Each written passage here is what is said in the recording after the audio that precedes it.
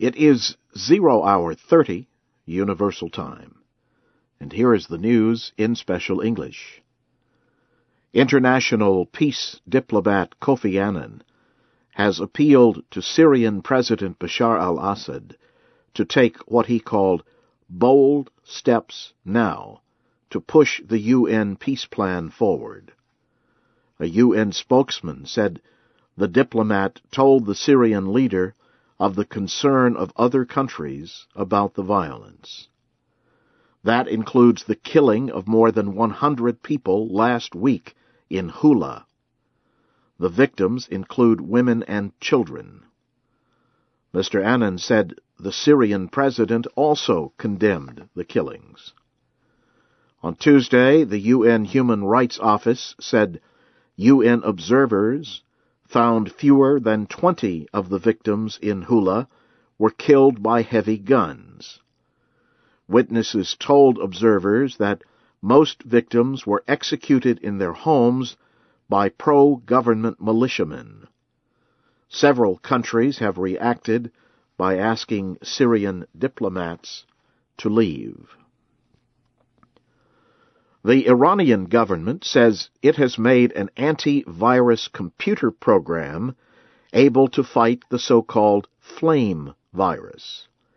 The flame virus has been infecting computers in Iran and other Middle Eastern countries. Iran said Tuesday that the antivirus computer program can identify and remove the spyware. On Monday, a Russian internet security company identified the virus. Russia's Kaspersky Lab gave the virus its name and said it was more powerful than any similar computer virus. The Iranian ministry did not say if the virus had done any damage.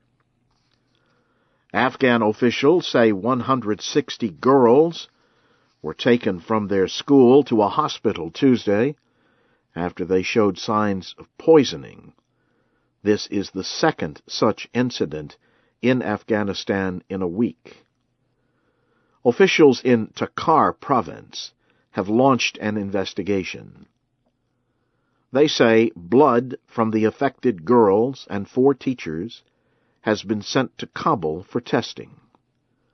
Some of the girls said they smelled something as they entered their classroom. Then they became sick. No one has claimed responsibility. Officials have blamed the Taliban for past attacks on girls' schools. They say the attacks were aimed at closing the schools. Somalia's president, Sheikh Sharif Sheikh Ahmed, has survived an attempt on his life by the militant group Al-Shabaab. Gunmen fired on presidential vehicles Tuesday in Alamada, an area about 15 kilometers west of Mogadishu. A VOA reporter who traveled with the vehicles says the president was unharmed. But the reporter said a guard was killed and 7 soldiers were wounded. A member of the president's delegation also was wounded. Somali officials say they have arrested 4 suspects. American Secretary of State Hillary Clinton welcomed Middle East democracy activists to the State Department Tuesday. She asked them for their thoughts on how the United States can help improve freedom and human rights in their area. Ms. Clinton asked them to give their honest opinions of ways for the United States to offer support. Among the visitors are people from the Middle East and North Africa, including the countries of Egypt, Libya, Tunisia, and Yemen. Now, to push, you are listening to the news in VOA Special English. Burmese opposition leader Aung San Suu Kyi arrived in Thailand Tuesday. The trip marks her first international travel in 24 years. Crowds gathered around the opposition leader after her airplane landed at Bangkok's international airport. Aung San Suu Kyi is to spend several days in Thailand. She is expected to meet with Thai Prime Minister Yingluck Shinawatra.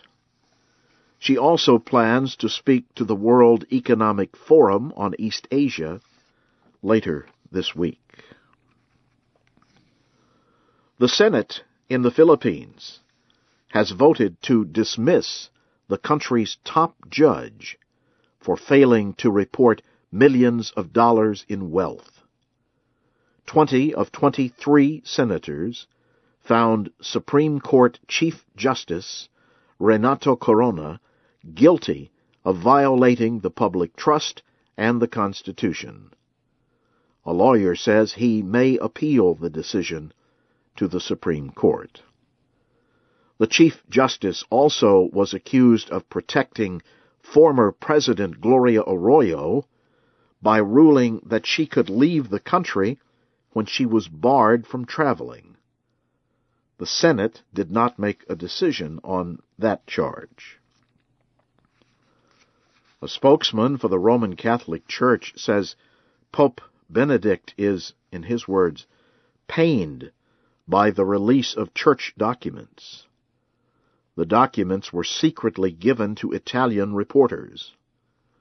News reports based on the documents have described church tax problems and struggles for power among clergy members.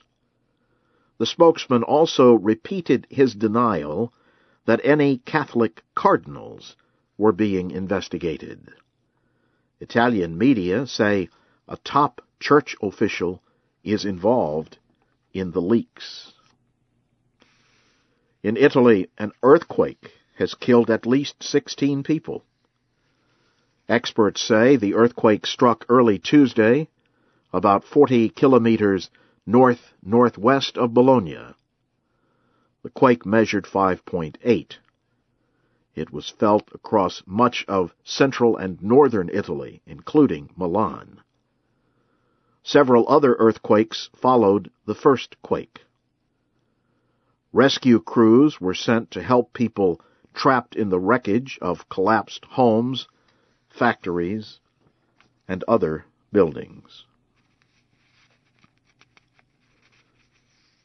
The largest bank in Greece has warned about severe conditions if Greece stops using the euro. The National Bank of Greece says failure to use the euro would lead to a drop in the quality of life for Greek citizens. It also said the value of the former Greek money, the drachma, would fall 65% if the country brings it back to replace the euro. Greece will hold parliamentary elections in June. Elections this month showed strong voter opposition to budget measures that were part of a financial rescue deal. Political parties were not able to form a government.